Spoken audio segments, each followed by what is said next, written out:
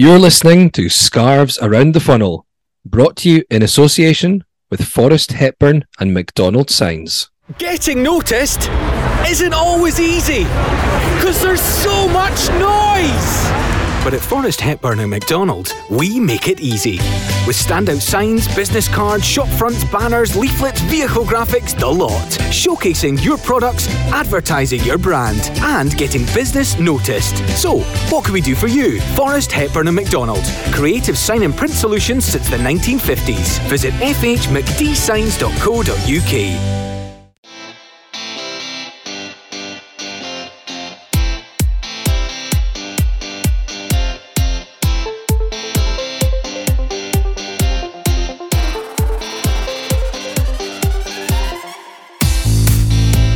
Deflected! Yes! Gabby Devlin scored again!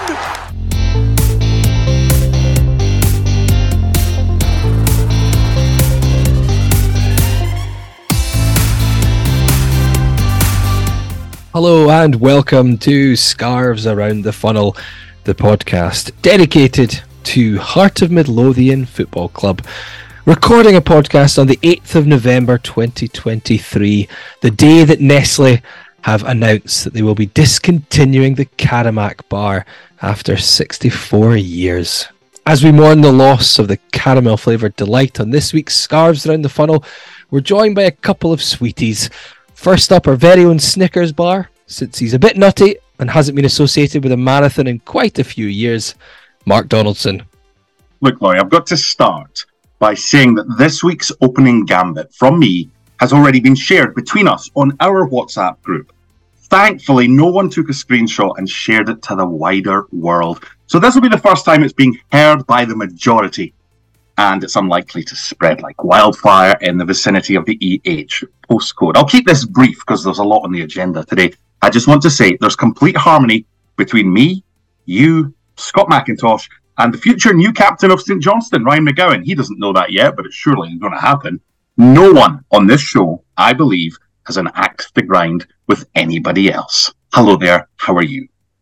I'm very well, thank you. Yes, I see we're going with lots of pertinent and topical references in the opening to... So it's like, have I got news for you, isn't it? Yes, but I'll continue with the confectionery here line. We go. Also Scott, you ready for this? Is the bounty of the group, because some love him, some hate him on Twitter anyway. He divides opinion, but he always makes our selection box, doesn't he? Scott McIntosh. Thanks very much for that. I try to think what could be a sweetie reference. Oh, I'll tell you what, I was catching up on some of my on this days, and there was a bit of Turkish delight on this day. Good. 9 years ago, when Alim Öztürk defied the odds and scored a second 40-yard strike in the space of a week and a 1-0 home win against Raith Rovers. A week after Alan Stubbs claimed he'll never do that in another 1,000 efforts. We've forgotten about that. Well, I say some have. That's the one that never gets mentioned, isn't it? For most times. It is. And I am, after this first one, and I did drop Turkish Delight into my commentary off the cuff at the time. Yeah. And then Rob McLean used it in his canned comms later on. But I literally went and bought Turkish Delights from the shop after. Not a fan. Neither am I. I don't really like. I like Turkish Delight. I don't like the sweets you buy, little bar things. But it was just a joke. So I turned up at the after match party with just a bag of Turkish Delights. There you go. Pointless references out the way. Thank you both for joining this week. Very upbeat just now. We've kind of forgotten that we've got to speak about Hearts again. But we will. Let's try and keep this upbeat. Well, we do want to stay upbeat. I mean, we've been very glum too many times this season and last season as well, towards the end of it anyway. So we'll try and keep it upbeat. We will have some less upbeat things to talk about, of course. We're going to talk about the last two matches, in particular, of course, the Rangers game, because that's the most recent and the biggest one, but Hearts did play Livingston, so we'll have a quick reference on that as well. Look ahead to Motherwell, of course, and we're going to talk about some of the general, I guess, hopefully not just issues, but I know a lot of it's issues, but the things that are on people's minds just now, the questions, the concerns, the points that they might want to raise. We have actually some emails, 3 in total from people, so thank you for getting in touch, everyone. We're going to try and get to those throughout the show. And we've got a lot of tweets with different questions. We put it out there. We wanted to open up the discussion this week, so it wasn't just us bumping our gums and going through the sort of same points and the same discussion areas. Just go with discussion points, Laurie. So we'll see where that takes us. Before we kind of crack on with, I suppose, some of the match reviews, I did want to actually start with the first email because it's not specific to the matches that have taken place. And I thought it would be a good one because of the time of year just now. I know Hearts had their Remembrance match against Livingston, of course, but we are approaching Remembrance Day this weekend. So this one seemed quite pertinent, and it's a really nice email, so I want to get through it to begin with. So this is from Neil Scholes, and he says, "Dear Laurie, Mark, Ryan and Scott," can't believe Ryan still gets into these openings when people email us. Firstly, many thanks for taking the time to host Scarves in the Funnel. It's very much appreciated. It's a great weekly listen. This week, it sees an important date in the Heart of Midlothian football calendar, namely Remembrance Day. The selfless actions of those players who joined McRae's battalion are actually why I support Hearts. My grandfather was from Dunoon, and his own dad, my great-grandfather, was killed in the First World War. When my granddad heard that the players had also made the ultimate sacrifice, he became a lifelong supporter. And when I showed an interest in football, he told me there was only one team to support and took me at 6 years old to Tynecastle in April 1970 to watch a 1-1 draw with Clyde, and I've been a supporter ever since. I went on to serve in the military myself for 30 years, and therefore the 11th hour of the 11th day of the 11th month is poignant for many reasons, not just Hearts related. The football club, however, has done well to keep the memory of McRae's battalion alive, and the poppy is often prominent at this time of year, not least on the jerseys, and that is much appreciated by all who served and the wider community. Clearly supporting Hearts for the last 53 years, I've seen many ups and downs, but this email is not written on the back of 2 losses to Rangers and a loss to Celtic. Mark will know the stats better than myself, but I, like many, don't expect to beat the Old Firm. I suspect we win perhaps 5% of games we play against them. The email is, however, written on the back of a lack of passion, commitment, and competitiveness that I see on the pitch. As I say, I do not expect us to win every week, but I do expect to see the same desire and fight that exemplifies what pulling on a maroon jersey should mean, and the passion and commitment that makes young men join up and die for a greater cause than themselves. As the players walk through the tunnel, they see the words "blood doesn't show" on a maroon jersey. They should look at that and then take a long, hard look at themselves in the mirror and understand in Heart of Midlothian terms what that actually means. So what to do about it? I do not blame the manager. I don't believe, however, he should have been appointed, and someone must take responsibility for that. I do, however, look to those who take the field of play. Mark often talks about having a strong spine to a team, and I've been lucky enough to see that with proper Hearts men in that spine. For me, it starts with a big, strong centre back, sharp elbows in the model of, for example, David Weir, Alan Anderson, Alan McLaren, Dave McPherson, Neil Berry, Sandy Jardine, Jim Jeffries, Roddy McDonald or Craig Levine, to name just but a few. Craig Halkett and even Frankie Kent, although not Scottish, amongst the current players I see could fill that role.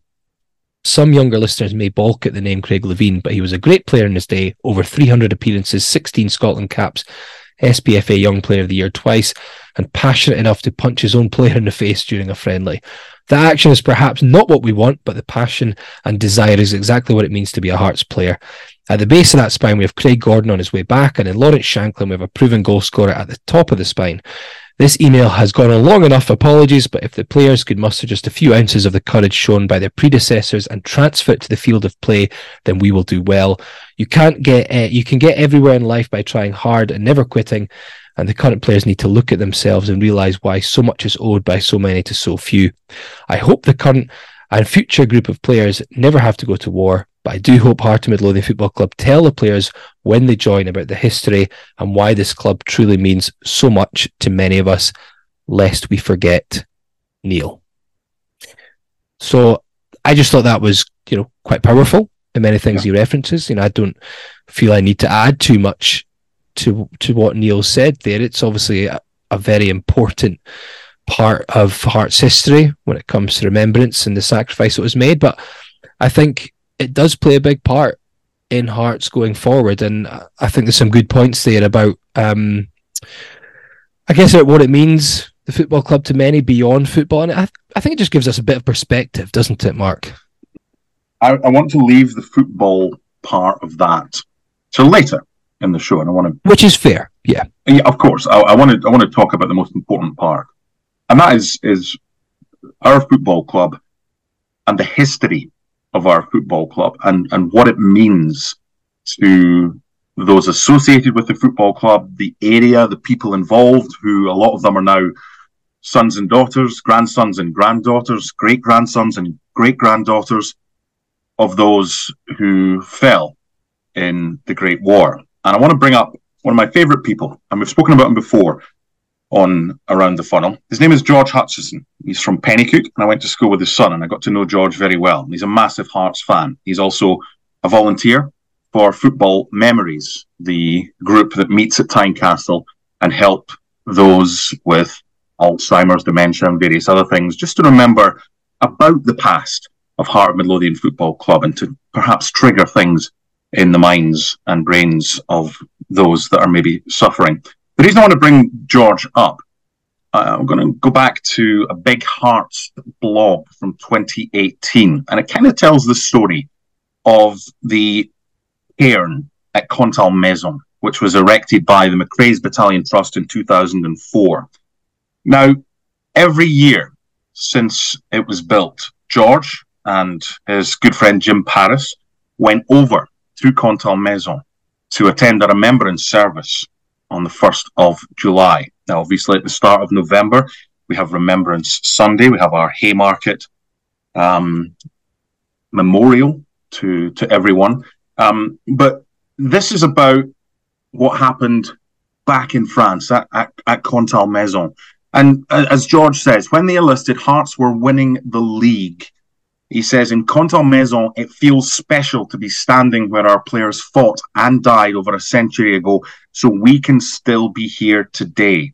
And he finishes, Contalmaison is bringing people together. It's about solidarity and mutual respect. Whoever's in charge of Heart of Midlothian right now, boardroom level, management level, there will be a Heart of Midlothian in 100 years from now. There will be new fans. It'll be our sons and daughters, our grandsons and granddaughters, our great-grandsons and granddaughters who will be there.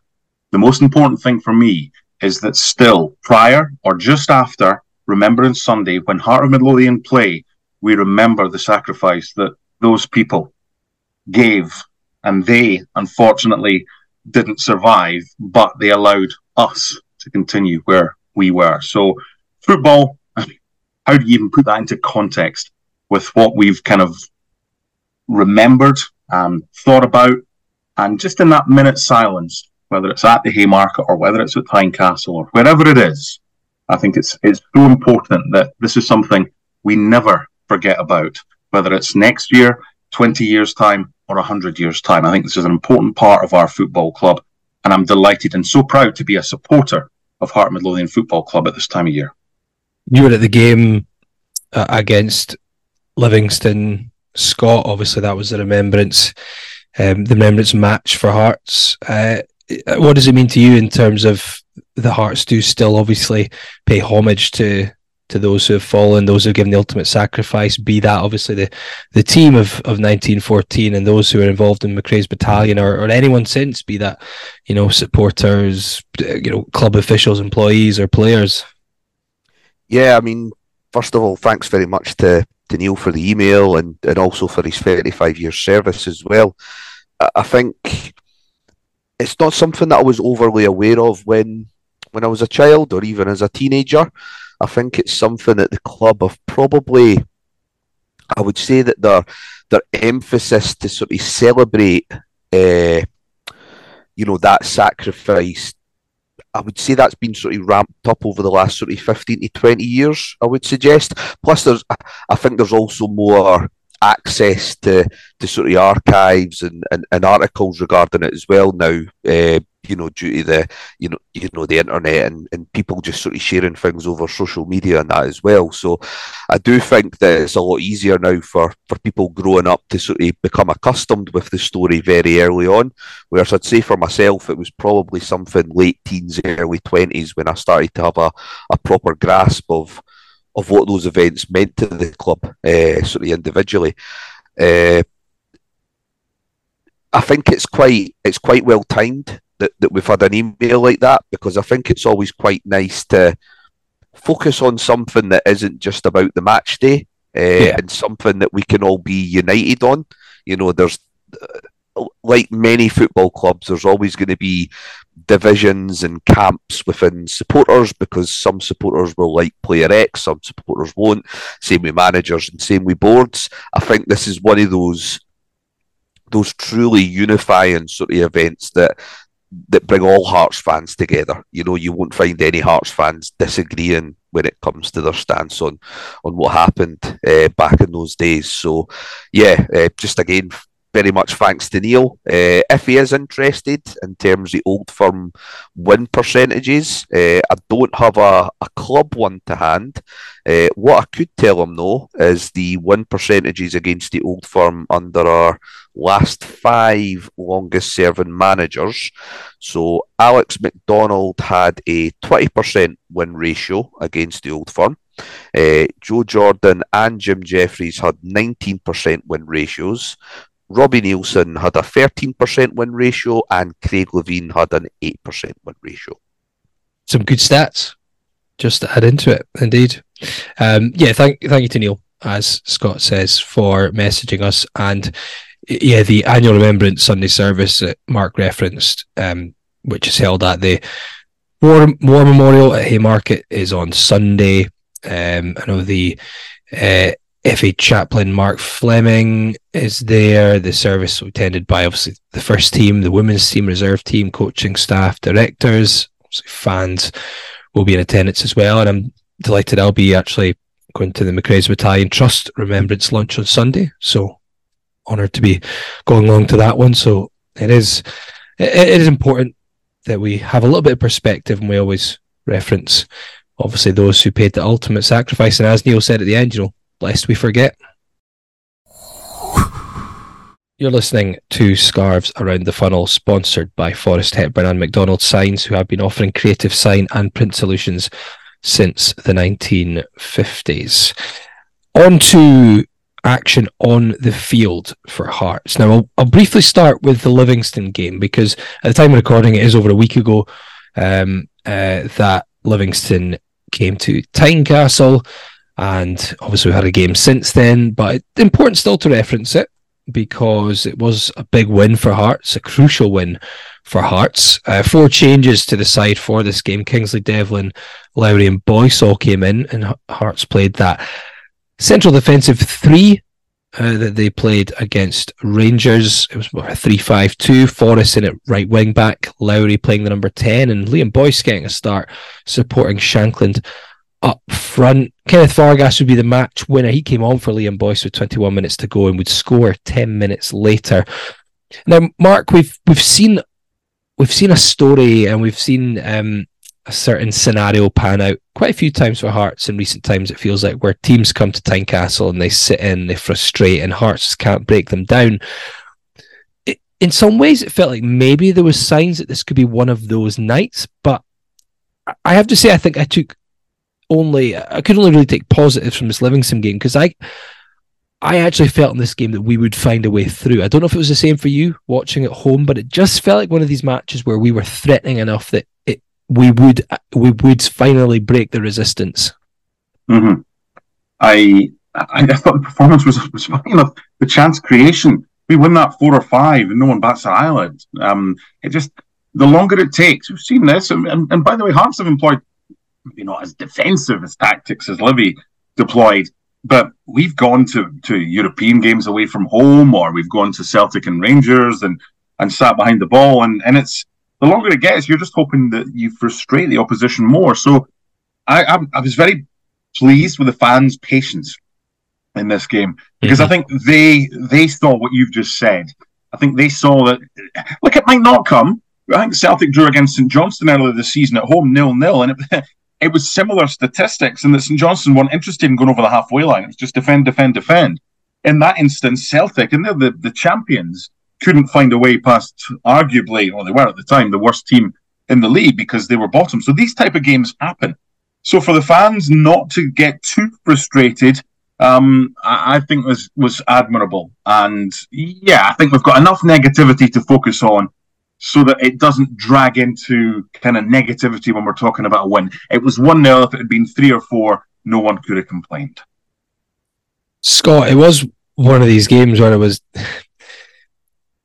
I understand, Livingston were going to come and they were going to try and frustrate us and be defensive, but I was slightly taken aback at just how limited they decided to be. They seemed to have absolutely no intention of doing anything with the ball, which is why we ended up with 80% possession. Is this a game you can read much into, or is it a case of Livingston were so deep and so poor with the ball that Hearts were bound to get away through, or do we give ourselves a bit more credit?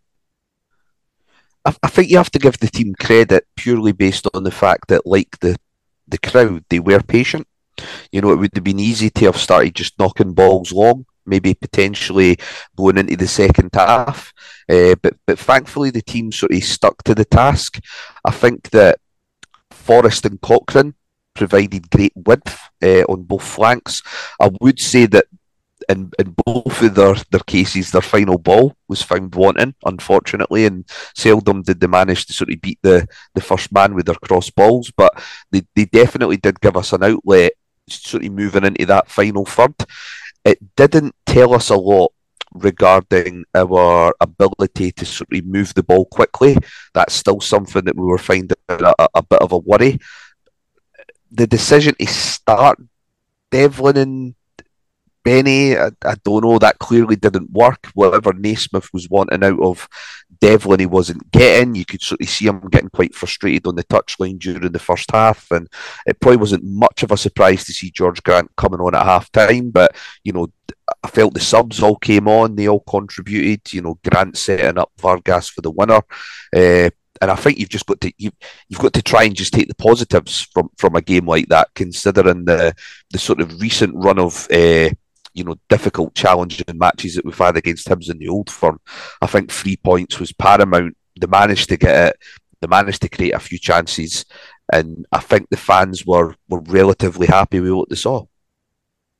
So 1-0 win for Hearts against Livingston, which at the time propelled them up to 4th spot in the Premiership, and it gave them a bit of positivity ahead of the Viaplay Cup semi-final that would come up next against Rangers. Cochrane left hand side, back to Kye Rowles again. Shankland edge of the area, Grant inside the box, but a lot of bodies in front of him across the area. Vargas! Finally the breakthrough!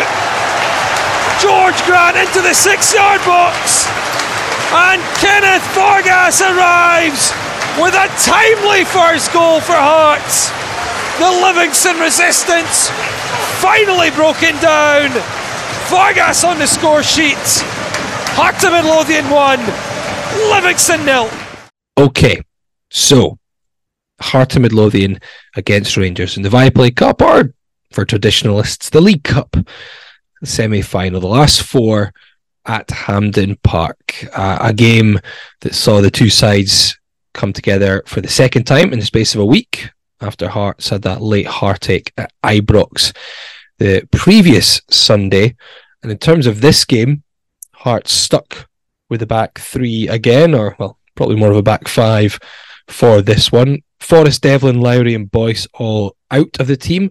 Lowry, of course, unavailable against his parent club. In came Simic, Neuenhoff, Grant and Vargas into the starting 11. There was also a place on the bench for 18-year-old Adam Forrester, who has made 10 appearances for the B team this season, and from reports that I've heard, is a very promising right back.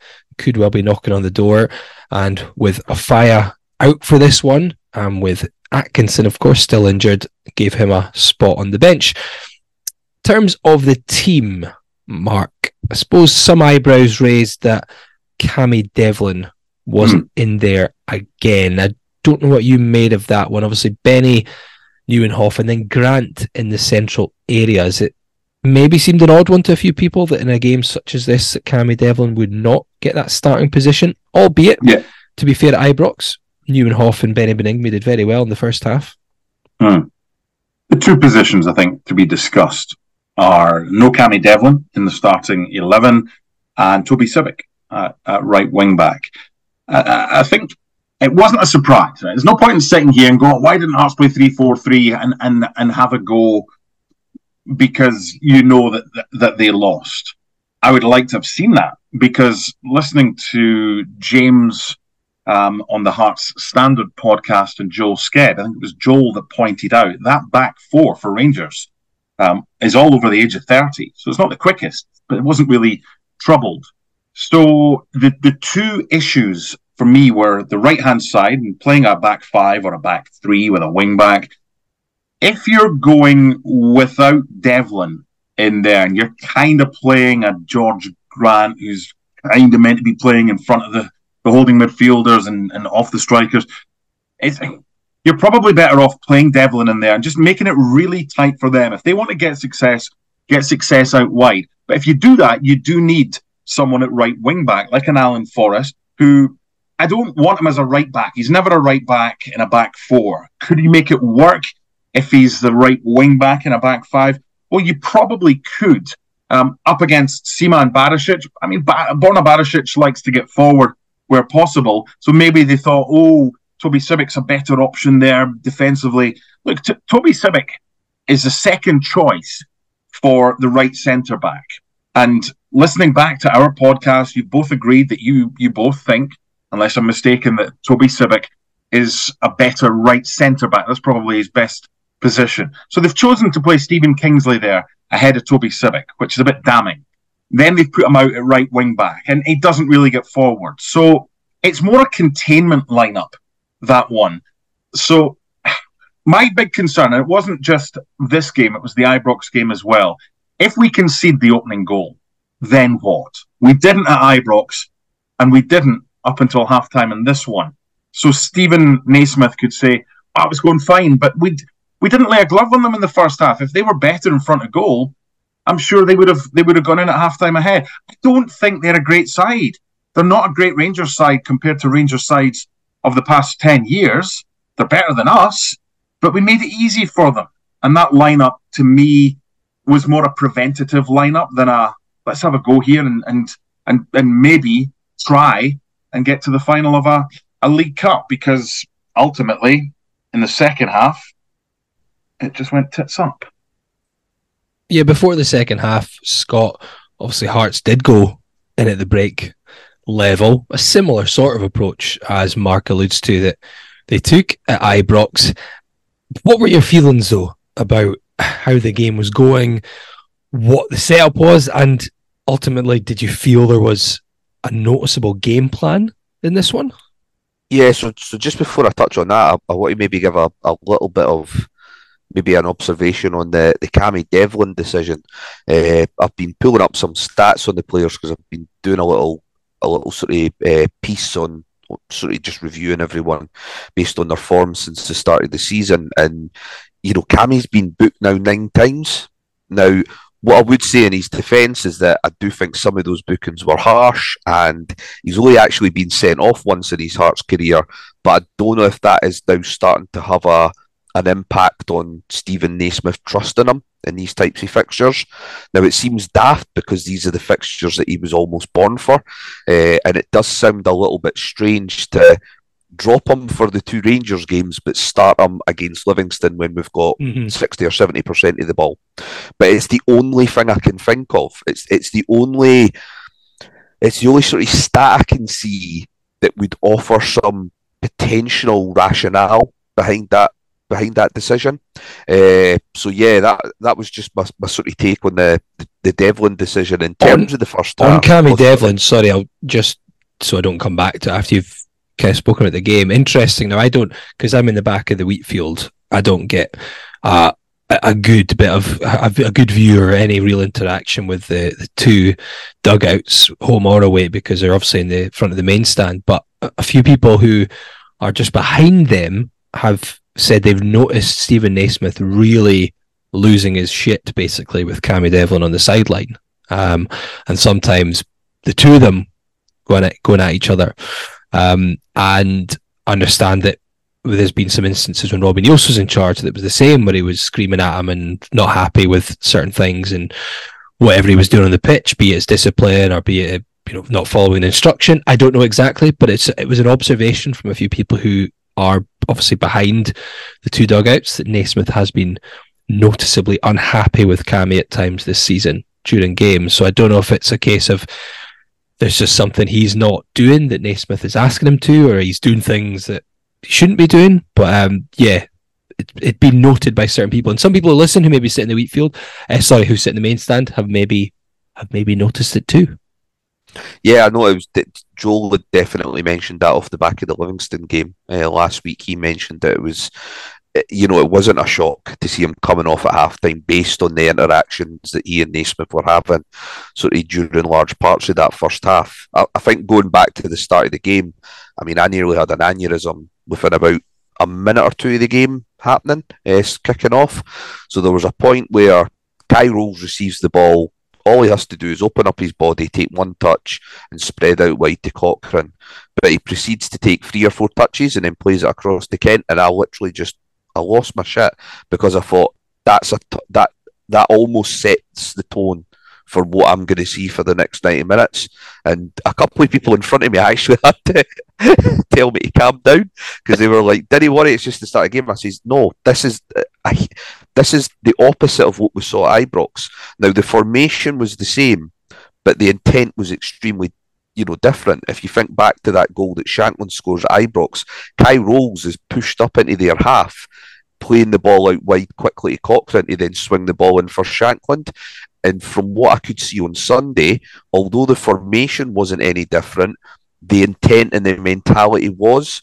And, those red flags and those alarm bells were just ringing. I know Stephen Naismith has described the first half as being cagey on Sunday. I'm afraid I just don't buy that. I think if Rangers had a bit more cutting edge in the final third, I think they could have easily been a couple of goals up in the first half.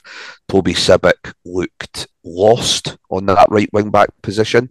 The midfield was far too narrow. So both Neuenhoff and Grant were doing very little to offer any form of protection to Cochrane and Sibbick, who were then getting doubled up out wide. And then there was occasions in the first half where, one in particular with Vargas, where he comes short, but you know that he's looking to turn the Rangers player. So basically invite the Rangers player to get tight to him and then turn him. But Alex Cochrane doesn't anticipate that and he tries to play to the ball to feet. And it's those little moments for me just now where it's like, I don't know if it's a lack of understanding or a lack of intelligence, but Kenneth Vargas should be on the pitch to do one thing and one thing only, and that is chase balls that are going down the channels and try and get either possession for us up the park or win us a throw-in or win us a corner kick and try and alleviate some of that pressure. He shouldn't be playing with his back to goal, receiving balls to his feet. And this is part of a bigger problem that I've got with how we use our wide men in general. How often do you actually see Hearts players play the ball in front of a wide man? It's never. They either play it behind them or they play it right to their feet. I don't know what it is that we're trying to achieve in these games. And this is where the frustration comes from. It's not from getting beat by Rangers.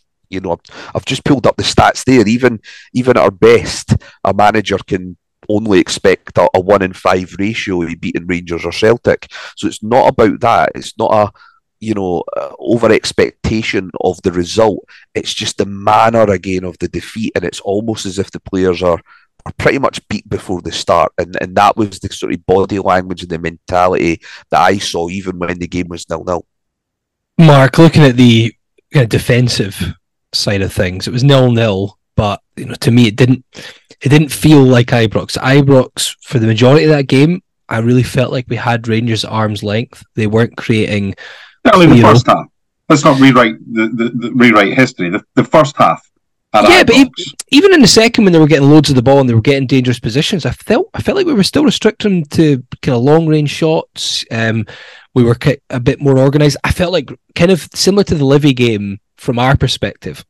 It kind of just felt like Rangers were going to find a way through. And you made a good point. It's like, so what we're going to do when that happens? And it does happen early in the second half.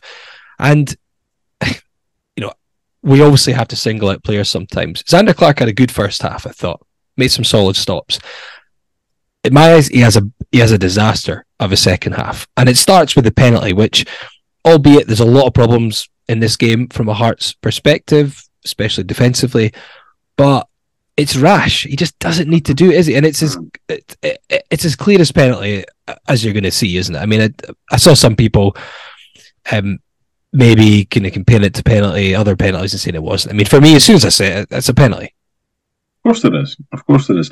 I put a tweet out saying, well, paraphrasing it, it was similar to Bobby's Lamal against Celtic. The similarity is about the decision making. Yeah, not the actual final challenge, right? Yeah, because I watched Bobby's Lamal back against Celtic, and it's the hesitation. He comes, then he stops, then he goes again, and it's probably a dive, right? But he's given the referee a decision to make. So I'm not talking about the actual incident as far as Zander Clark's challenge and Bobby's Lamal's challenge. I'm just talking about decision making from goalkeepers, because he's not scoring from there. You don't need to go to ground. So it's just, it cost us. That was a massive decision that went against us in the cup final against Celtic, but it wouldn't have happened if he just stuck to his decision making was better, Bobby's Lamal. And Zander, look, we kind of knew that they were going to come out in the second half, but for me, that first half at Hampden, the game was, and this is where I agree with you with regards to compare and contrast with the first half at Ibrox. And to an extent, some of the second half, yes, they had more of the ball, but I just felt we were able to keep them further away from Zander Clark's goal more often at Ibrox than we were at Hampden. Obviously, I mentioned the WhatsApp group I've got with my pals. There's a couple of Rangers fans, a Celtic fan, and Ian Mercer, who's a Hearts fan, in there. And the Rangers fans were basically counting the number of chances they had in the first half, and they got to 4 or 5. And we didn't concede from any of them, but we could have done. As Scott said, we could have been a couple of goals down at half-time. But defensively, what was it, a month ago, we were like, well, Stephen Naismith never changes. He's a 4-2-3-1 guy. Then he went to a 3-5-2 or 3-4-1-2 or whatever it was. Then it was a back 5. We need some sort of stability.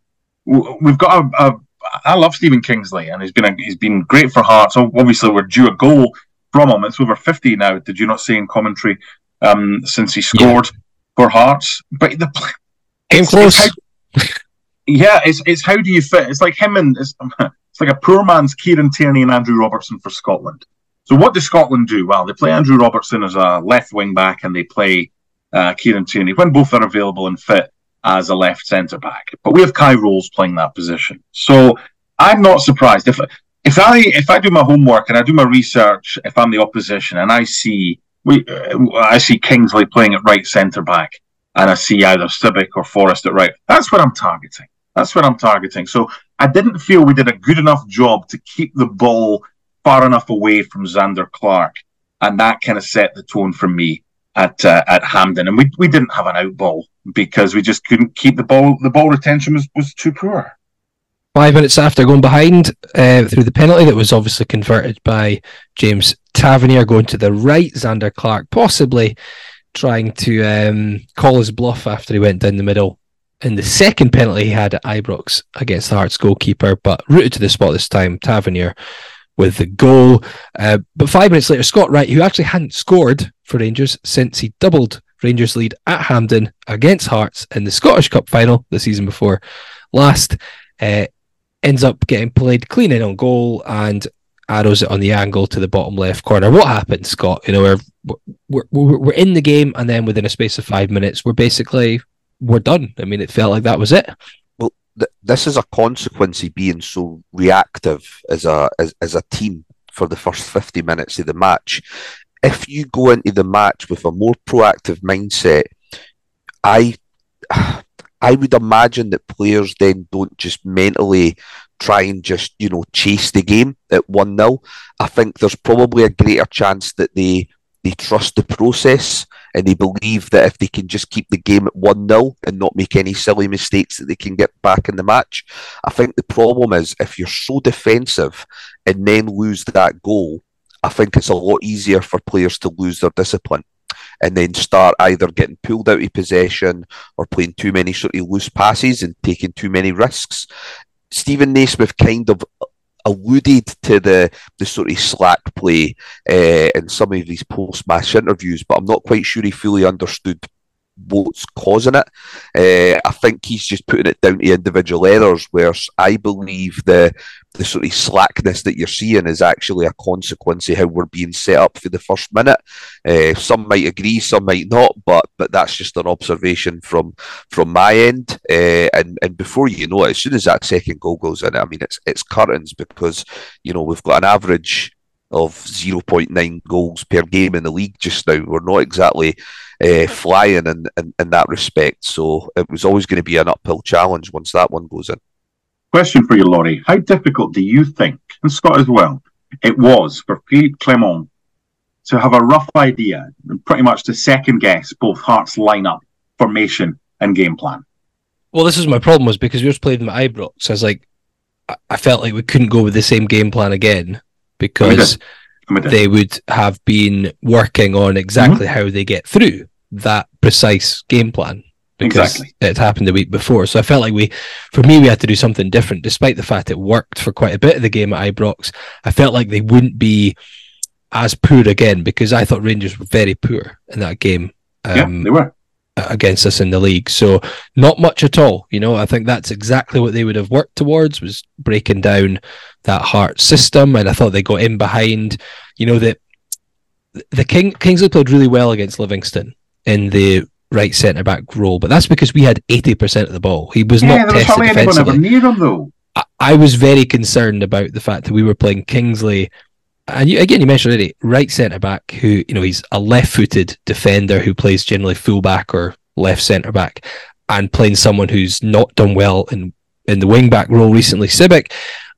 And I thought they opened that side up quite a bit. Sima's a good player, probably one of the most dangerous attacking players in the league this season so far. He started his Rangers career very well, and I thought they got in behind us far too easily. And I mean, I'll move on to we've got a few other things to go to, so I don't want to dwell too much on the big moments in the game, because we're going to talk kind of bigger picture. But the third goal goes in from a free kick. Kai rolls with the foul, free kick edge of the box. So this is 14-minute spell.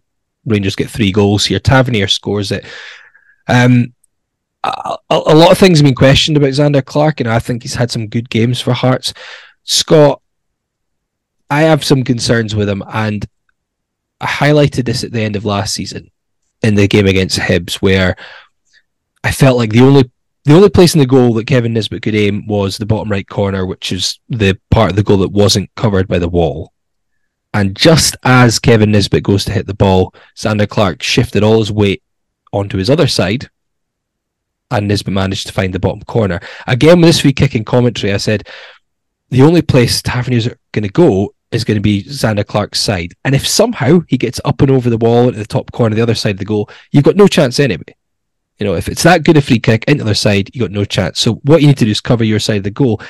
And again, he shifts his weight onto his other side just as Tavernier goes to hit the ball.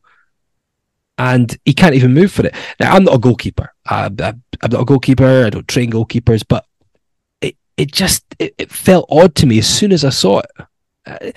And there are question marks around him now, aren't there? There's a few too many of these kind of moments where you think he should do better with things. There are those moments. I sometimes try and add a bit of perspective when I look at Zander Clark, because I have to remind myself that he's not Craig Gordon. He's been the successor to, arguably the best keeper that Scotland have had this century, not just Hearts. So I do think that sometimes we are maybe a little bit overcritical of him, but I would say that Sunday isn't one of those times where we've been overcritical. I thought it was really poor at the third goal. From that distance, when you consider it was literally maybe a yard off the 18-yard box, Tavernier is never getting that up and down. Not the way that he hits it. I know that certain players could maybe do it, but if you look at Tavernier's sort of style in terms of how he tries to get action on the ball, there's not a chance he's getting that up and down from that distance. Another 5-10 yards, yeah, you've certainly seen occasions where he's done it, but it was only going one way, and for Clark not to anticipate that and put his weight even just ever so slightly to the right, I just don't know what he's doing. And, if I'm going to be completely honest, I think it has a huge bearing on the game. Not really. I think the game was done at 2-0.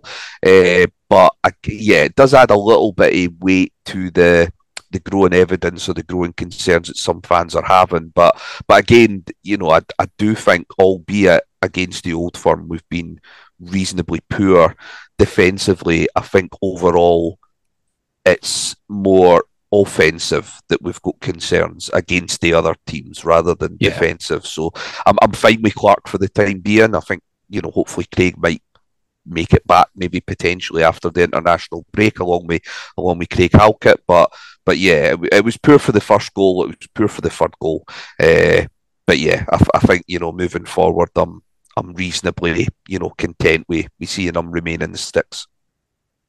Hearts will go back 9 minutes from the end after VAR proved its worth for a change and overturned a Kingsley second yellow for simulation into a Hearts penalty that Lawrence Shanklin converted confidently, albeit a fair few empty seats behind the goal in the East Stand after Hearts fans had left. But it was the first player to score at Hampden against Rangers for Hearts since John Cahoon in the Scottish Cup final of May 1996. But it wasn't to stop Hearts now losing 10 in a row at Hampden against Rangers, 4 goals and 27 conceded in that time.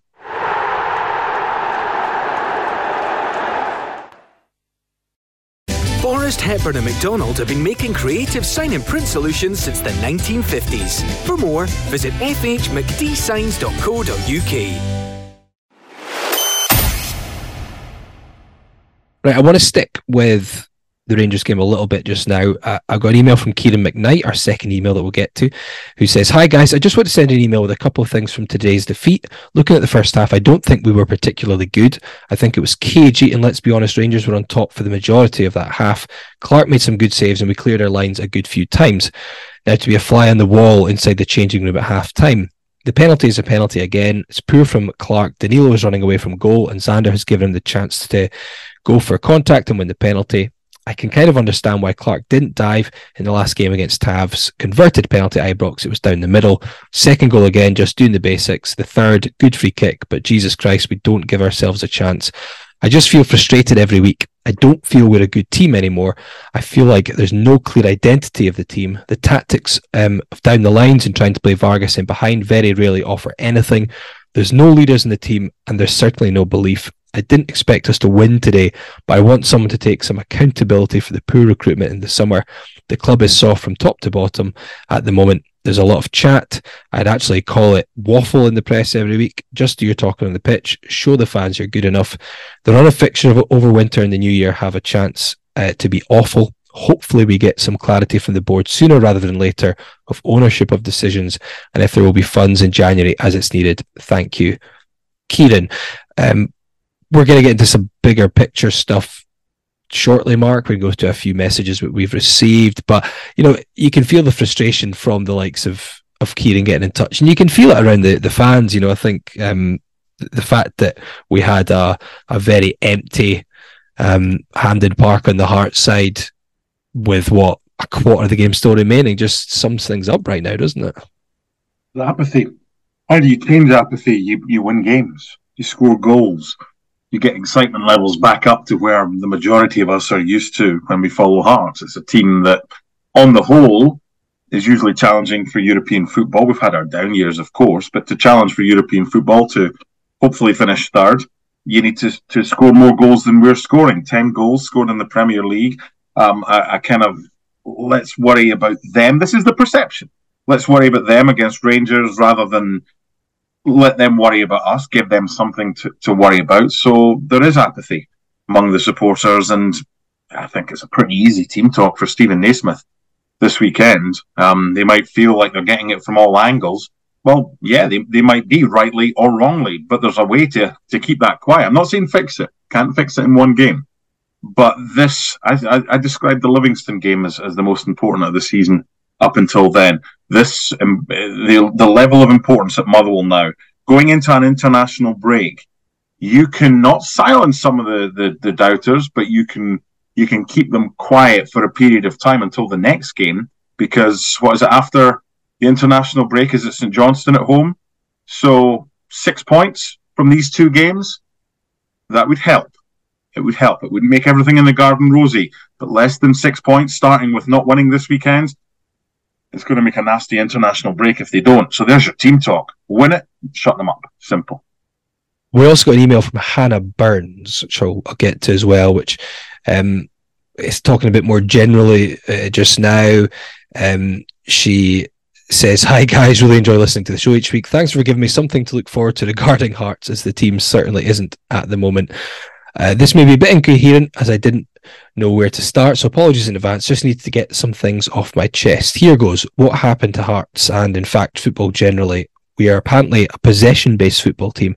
It seems like we're trying to replicate some sort of Man City model with Hearts players. That's insane. What's happened to high-tempo football with players moving at more than a slow walking pace, making runs, changing positions, filling in, etc.? Hearts players stand still. Teams know they can just sit off us with a low block and we can't break them down because nobody makes runs, create space, etc. To be honest, it's happening across high-level football games. Games are becoming boring as teams cancel each other out most of the time. There seems to be a lack of spontaneity, which is what makes or made football so great. Hearts need to stop trying to replicate what works for other teams and find our own identity and play to our strengths, whatever they may be.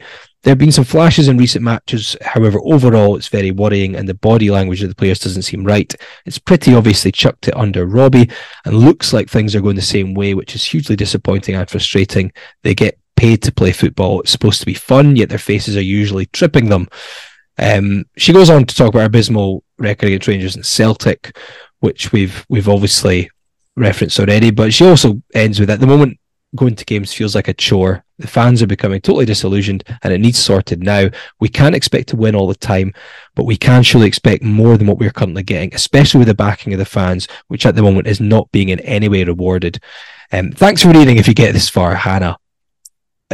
Scott, I mean, I guess one of the main points there is about generally this kind of approach play, and it does feel like we're in a similar position that we got to under Robbie, doesn't it, in terms of there isn't any pace and tempo, there isn't excitement, and fans aren't really enjoying going to the football and watching their team, which is it's what it should be all about. Yeah, I think for me, this is the bigger concern than the results itself. You know, I think if you can fix some of these problems, results will take care of themselves. My issue is that I listen to the post-match analysis or interviews, and then I just can't quite figure out how we were looking to achieve what Stephen Naismith wanted. So I think a case in point is the ability to switch the ball out wide very quickly. So he clearly wants, and I think he's tried to do that since he even took the internship of the club back in April. I remember that first game at Easter Road, there was quite a lot of occasions in the first half that day where it was pretty much direct and trying to get the ball out wide to Barry Mackay that day in the final third. Now, he said that that's something that the players or the team let him down on at the weekend. They just weren't switching the ball quickly enough. But then you look at the team selection and you're thinking, well, where's that crossfield ball coming from? Who's doing that? Now, Kye Rowles isn't, he's fine with the ball at his feet, but he's not someone who really plays long, direct diagonals from one side to the other. Stephen Kingsley can do it, but can he do it when he's having to play right centre-back, sort of not in his natural position? Then you look at the midfield and you're thinking, well, Neuenhoff and Beningame are fine at, recycling the ball and retaining it, but again, they don't strike me as players that can play that ball.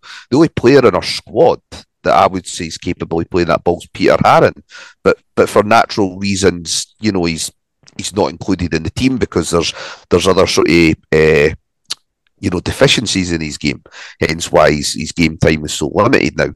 So I can't quite understand what it is that he's trying to achieve and why he thinks those players are the best ones suited to trying to do that.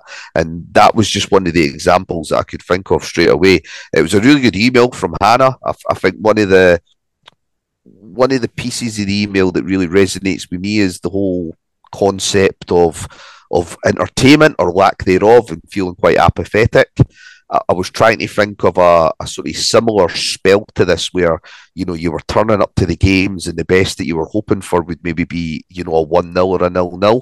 And I think you would probably go back to the Csaba Laszlo, in particular, the second season where... I was going to say, even when we finished third, it was a bit miserable. Yeah, well, but into that second season, unless Mikey Stewart was scoring with a penalty, we were not winning games of football. That, from about August to December of that second season. And it did get to a stage where you're in the pub before the game and you're, it might be a Saturday and the soccer Saturday results are starting to come up and you do have that thought of, I just spend the next 2 hours in the pub with an extra couple of drinks and put a bet on the other games because I know what's going to happen here. So I totally understand, where Hannah's coming from and where I think a few other fans are coming from. And this is my biggest concern. You can lose games of football and Hearts will continue to do that, I'm sure, on a reasonably consistent level over the years to come. But it's how you lose these games. And as long as I can see that there's a game plan, and as long as I can see that there's a real effort to stick to a process, then that's fine. But we've already discussed tonight that formations are getting changed. We've already discussed that, not so much tonight, but in previous episodes, that this brand of football that Stephen Naismith, eloquently put across in his interviews sort of between April and May, it's just not visible. We're not seeing any of that. We're not seeing that aggression, that high tempo, that high press. So I think it can be very understandable for fans to sit back and say, well, I don't understand then. What are we looking to achieve? Because apart from maybe being a bit tighter at set plays, I don't really see anything else that we've actually improved upon between this and when Robbie left, which is now 7 months ago. Yeah. Trust the process or don't trust the process. What's that? That was basketball. That mantra came from originally, wasn't it? Trust the process. Are we trusting the process? We don't know, but I think that's a good point to move on because we do have some other messages we want to get to and a few topics that I think are very relevant to what we're discussing just now.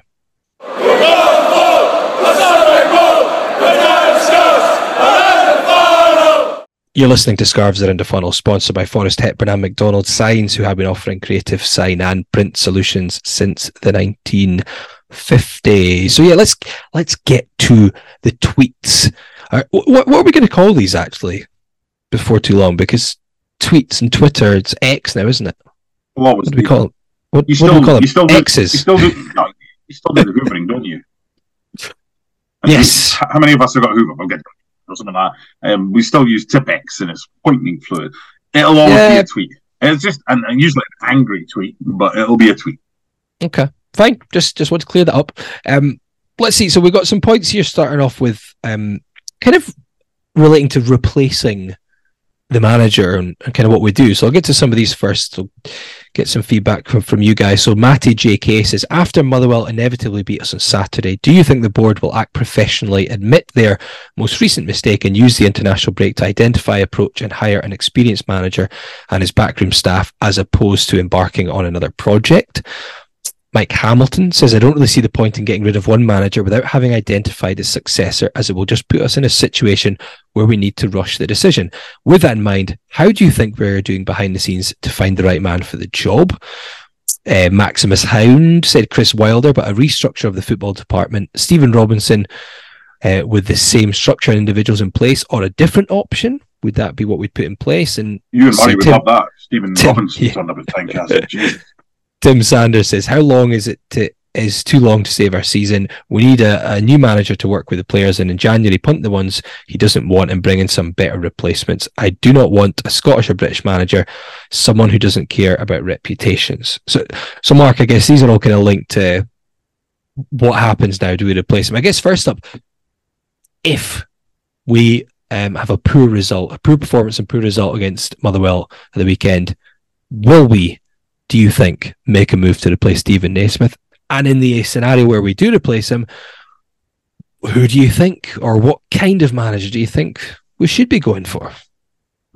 Asking the person that said there was no chance that Hearts would sack Robbie Neilson if Hearts lose against St Mirren at Tynecastle. Look, I'm old enough, I'm daft enough, I'm big enough to remember and bring up things that I can be self-deprecating about. I don't think that there will be any change regardless of the result. This is a difficult one because a lot of what we are doing right now is assumption. And it's assumption without probably the necessary education. But we're never going to get the education because the education required is to know every single thing that's happening behind the scenes, to know if they're looking for a new manager, to know what the recruitment process would be. Part of the reason for me that Hearts are in the situation that they're in, and a big part of that, is recruitment. Now, a lot of people would look at that or listen to that and think, yeah, that's on the pitch. I think it's more than that. I think this board has shown that its track record of recruiting is on a par with Hearts' recruitment of players. They kind of go hand in hand. They haven't been good enough. So do we entrust those behind the scenes, the decision makers, to make the right appointment? We don't have a choice. But we don't have a choice to do that. They will only get rid of the manager. This is a personal opinion. They will only get rid of the manager if they are confident they have got someone lined up to take over. And that is where I think that they don't want to have to replace the manager, because they've just, a couple months ago, had the press conference to announce that this is your new manager, albeit it's a different title from technical director, but it doesn't look good for them if they end up having to replace another manager. It's like, hold on here, how many times have we got to change our manager before realising either the players are the problem or the people making the decision to change and appoint is the issue as well? So, Motherwell, I don't think there'll be a change. I think we play St Johnstone. I think Steven Naismith is in the dugout. Again, you can't start the show by being positive and then get dragged in. And I understand totally why we to go this way. Of course. I can't be optimistic we're going to win because there's nothing that we've seen that gives us that optimism. We'll still predict positive results, I'm sure, the three of us, when it comes to prediction time. You've both got history. But not for me. It ain't going to happen. Doesn't matter what I would do. It ain't going to happen regardless of the result, and Naismith will be in the technical area. Now, those 2 weeks in between Motherwell away and St Johnstone at home, the manner and the mood in the camp could be very different depending on what happens at Fir Park. Yeah, I mean, Derek said, even if we sack Naismith, do you trust the board to get the right replacement? And Flitch said, sacking Naisy might pacify some fans short term, but won't cure our ills. A mix of bad recruitment, board decisions, and managerial naivety are affecting the club. Can we afford to keep sacking coaches? And why are we signing players who don't appear to have the right mental attitude? Scott, I'm going to put a different one to you here. The squad itself. So Graham messaged saying Naismith is getting a lot of stick, which is understandable, but is the squad just not good enough? Whereas James Ross said, actually, I think our squad is good, and with a good manager, we can get back to third and make a better attempt at getting points off the Old Firm. Of the names bandied about, I'd be happy with McInnes or Warnock, but I'd like to see the board look beyond the same names. In terms of the squad, though, Scott, where do you stand with it? Because we've got Graham saying, is it just the fact that the squad's not good enough regardless of the manager? Or do you think they've got something about them, and in fact, if we had the right manager or a different manager in place, they could get a lot more out of them? First and foremost, I like a lot of the squad.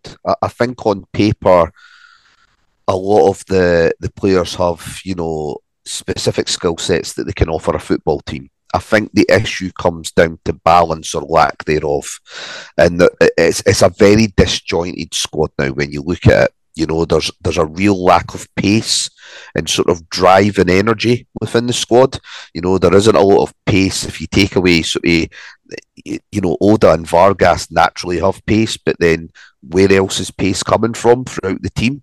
There's not a lot of legs there, which I think gets very badly exposed on wider parks. If you think about sort of Ibrox and Hampden in particular, you then look at certain things that have changed over the last few weeks. So, when we recruited certain individuals over a year ago, the likes of Kai Rose and Natty Atkinson, and even Alex Cochrane, they were recruited with a mindset that Robbie Nielsen favoured a sort of 3-4-3 system. That's what he was doing since he sort of got John Suter back from injury and when we'd got promoted back up to the Premiership. Now, the problem is when Robbie left, we were still stuck with those players, but Stephen Naismith has had, on the whole, a preference for going with a flat back four. Now, the problem is that flat back four doesn't suit Kai Rose, which I think was very self-evident, at the start of this season. I don't think it's particularly helpful to Natty Atkinson as well. It doesn't really accentuate his positives, and it kind of shines a spotlight on the negative aspects of his game in terms of his positional play.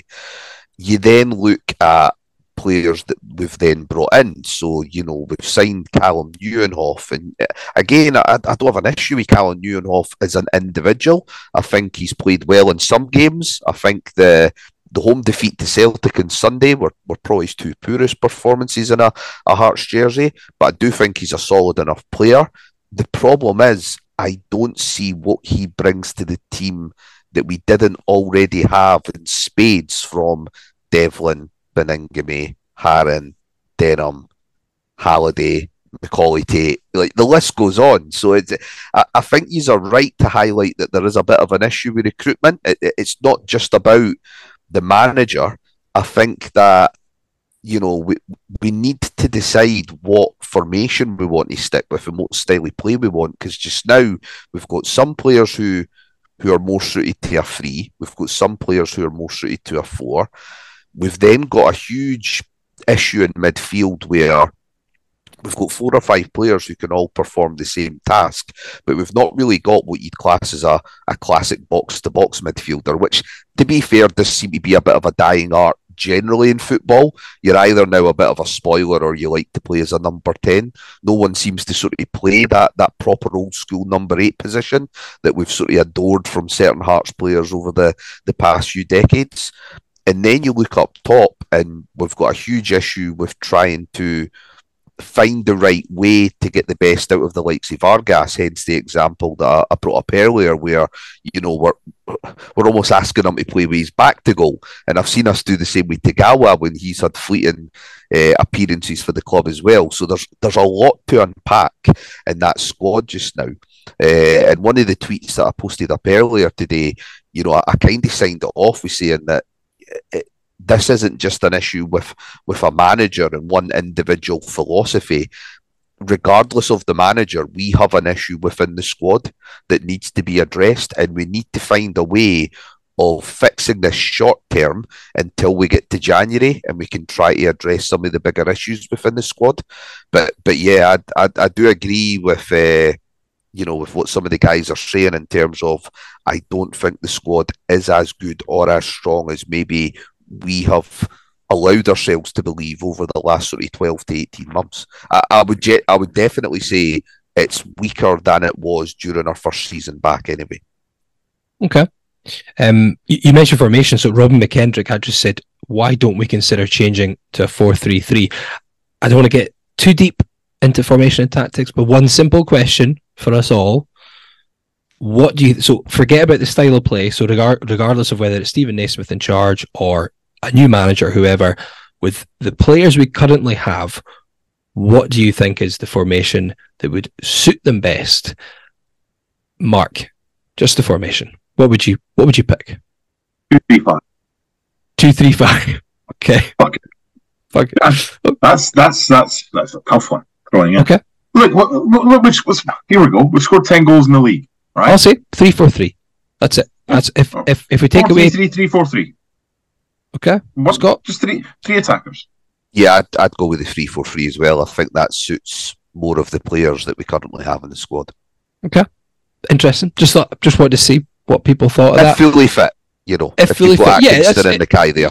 If you've got the current squad, sorry, I should say that. If everyone's fully fit, current squad, take away whoever's in charge or what their style might be, I would agree with that. I think that's what we've got. Let's see other comments we've got very quickly before we round up. Connor Radish, we had a little interaction with Scott as well.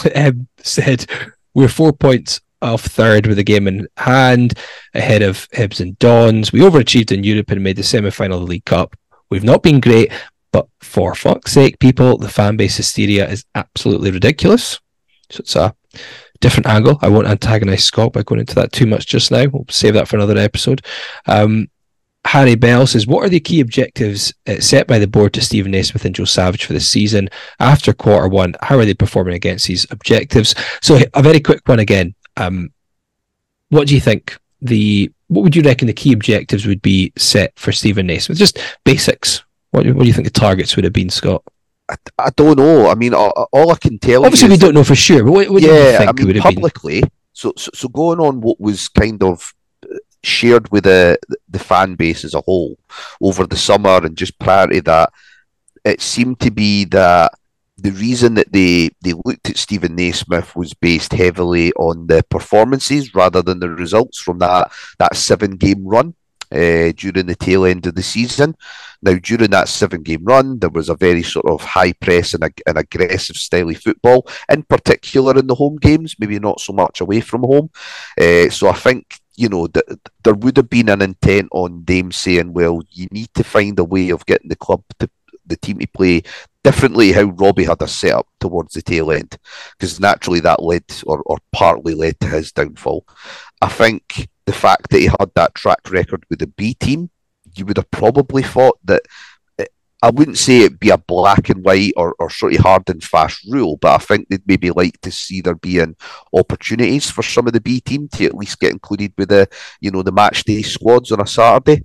And I think they would probably give him a minimum expectation of fourth. I think they would probably ask him to try and get top four and cup runs, which we can obviously flap our gums about how it ended on Sunday, but you would class that as a cup run. He won the 2 games that we were expected to win, and then we lost the game that ultimately we were underdogs in. So I do think that is probably what he was given as a sort of remit, or I'd imagine that's what he was given as a remit, especially when you consider how bullish he was in his interviews as well. He talked a lot about how he wants Hearts to be an entertaining team and play on the front foot because that's what he liked to do as a player. So I would imagine that interview was kind of almost in itself a bit of an audition for his interview with the board when he gave that back in April. So yeah, that's what I think he will probably be getting judged on at the moment. Right, before we go, we're running into added on time, and although you get like 50 minutes of that in the English Premier League these days, we're still in Scotland, so you still get more standard 4 or 5 minutes every now and again. Let's look at Motherwell Hearts. I'm not in any too much detail, Mark, because we've done all these previews a few times. But Motherwell without a win in 8. This is when Hearts fans say typical. Yes. Out a win in 8, losing 6 of those matches. Ooh. They actually haven't won since they last defeated Hearts in the last meeting on the 3rd of September. Haven't won at home since August. They did fight back from 2-0 down against St Johnstone, though, this midweek. Hearts has 1 win in 5. Just 2 away wins in the league in 2023 for Hearts. That's from 14 games, but both this season. But if you do angle it in terms of you take Rangers and Celtic out of the equation, only 1 of the last 6 domestic matches have ended in defeat for Hearts. So just 2 points separating the sides. Motherwell currently not in a good run of form, Mark. Is that the worst thing that Hearts could have right now, or is it the opportunity that we need? There have been a few robberies in sport, but Motherwell 0, Hearts 3 is going to be up there with one of the yeah. worst. Not the last time we went there, but the time before. I'd take one of those games. It's not about performance. I'd like a performance, of course, but I want to see everything we've spoken about that we haven't done. And you can't just flick a switch and it happens. But I want to see bravery on the ball. I want to see passing it forward when you've got two options and one's harder, but it's on, but it's forward. We'll try that. If Ange Postecoglou can play a high line with 9 players and know that he's going to concede chances, but also know that he's going to keep his team with a chance of getting something from the game, then I'm not saying go gung-ho, but at least give us something that we can cling on to during the international break. That was better, that kind of thing. So I've got no idea what's going to happen, but there's usually, I don't know if it's the first 10 or first 15 minutes of a Hearts game, you usually get a fair idea of how the game's going to go from the start that Hearts make. So we wait to see. Apart from that time we went 1-0 up at Easter Road and lost 6-2. Well, so here's a weird one. I remember commentating on that, and I still say to Hibs fans, "Oh, you remember the 6-2?" I said we had a great chance at 1-0. We'd scored, and we could. Scotty, who was it? I can't remember. Hearts should have gone 2-0 up. It might have been Wales. I remember Wanjo having a chance. Somebody did 1-0. To be fair, first 20 minutes of that match, we were pretty decent. You know, we were. We could have gone 2-0 up. Yeah. So there you go. You can't always trust the first 50 minutes of a game. Scott, are we trusting the process here? Is it going to come good in this game against the Motherwell team bereft of form, confidence, and anything else? It's difficult. I mean, one of the sort of positives that I think we can take from the expected Motherwell lineup is that they've just announced that Lennon Miller's going to be out for at least a couple of months, and although on a personal note that's unfortunate for him, it's probably going to help us because I think he gave them a bit of swagger and a bit of drive and legs in the midfield during our home tie. A bit similar to what Dean Cornelius done last season, sort of during that early spell when Kettlewell came in as interim manager. He decided to recall Cornelius to the team because up until then, you had some decent ball players like Slattery and sort of Spittle playing, but they don't really cover the ground quite as much. So I think with Lennon Miller being out, I think that does represent an opportunity for us to sort of get a foothold in the centre of the park. I would be inclined to drop Benny, and I would be inclined to go with a sort of midfield 2. Play Devlin and Neuenhoff in there. If Lowry's back for concussion, then start him, maybe ahead of them. If not, then maybe start Grant. And I would be inclined to maybe just start Boyce and Shankland and just get a couple of intelligent footballers up top, making runs across the back line and pulling players out of position. I think just now we're just not seeing it click just now for the likes of Vargas and Oda. And that's not on name. I think that a lot of that comes down from our passive sort of build-up play. But I think they're players who can make a bigger contribution just now when the game's more open in the second half. So I'd like to see us maybe go away a bit more of a sort of rigid and narrow formation with a view to sort of, getting a foothold in midfield. If we can do that, I think we've got a good chance of winning this game, Motherwell are not offering a lot just now. Mika Biref, the Arsenal loanee? I can never know how to pronounce his second name, but I think that's nearly right. He's been their bright spark. It's been a bit unfortunate that he got injured, I think, after his first or second appearance. But he's came back last couple of games, scored a couple of goals. So he's probably their main danger man. They're also missing Paul McGinn at the back, who brings a bit of experience and sort of solidity as well. So they do have their problems to seek, and I think we've just got to try and be positive here. And I'm going to go for a 2-0 Hearts win. A goal scorer there? I will go with Liam Boyce. Liam Boyce, okay. Yeah, I noticed as soon as we stopped picking Vargas, he actually finally scored against Livingston. Mark, how about you? Score line and a goal scorer. I was actually going to go 2-0. Okay. But I'll go Shankland. 2-0 and Shankland, okay. I had Boyce in my head. I think he's... Stick with it. Don't change you. Oh, we should stick with it. Stick with it. No, I'm going to go Boyce. I'm going to go with 2-2. Eh? And it's gonna leave us in a position of where we're going to see some flashes of the Hearts attacking style that we wanted, but we're also going to see some defensive frailties, and we're going to be left in a position of, okay, No what man's do we land. make of that? Yeah. So we'll see. I hope one of you 2-2. is correct, but I'm going to go Wasn't 2-2. expecting that from you. What's your drink of choice tonight, so I can see what the alcohol ABV is to determine? Just had a Pepsi Max, to be honest. I do have a Heverly in the fridge, but I haven't touched it yet. A Heverly, nice What's Belgian that? beer. Huh. But Can he play up front? Can he play right centre back or right back? That'd be the bigger question. What's Right. Michael Smith up to? Did he get a new club? He was going to. What was that?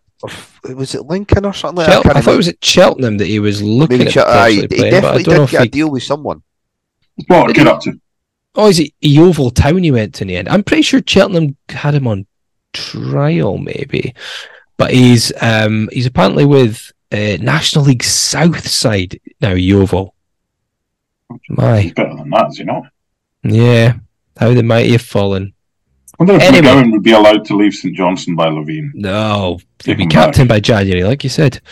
Right, whatever happens in the Motherwell against Heart of Midlothian game, we will be back next week to discuss it. If you would like to contact us in the meantime, like Hannah did, Kieran and Neil, and all those who tweeted us, you can email podcast@scarvesaroundthefunnel.co.uk, or you can tweet at Around the Funnel, or whatever you call it these days. It's apparently still going to be a tweet, but if you want to X us, then that's fine as well.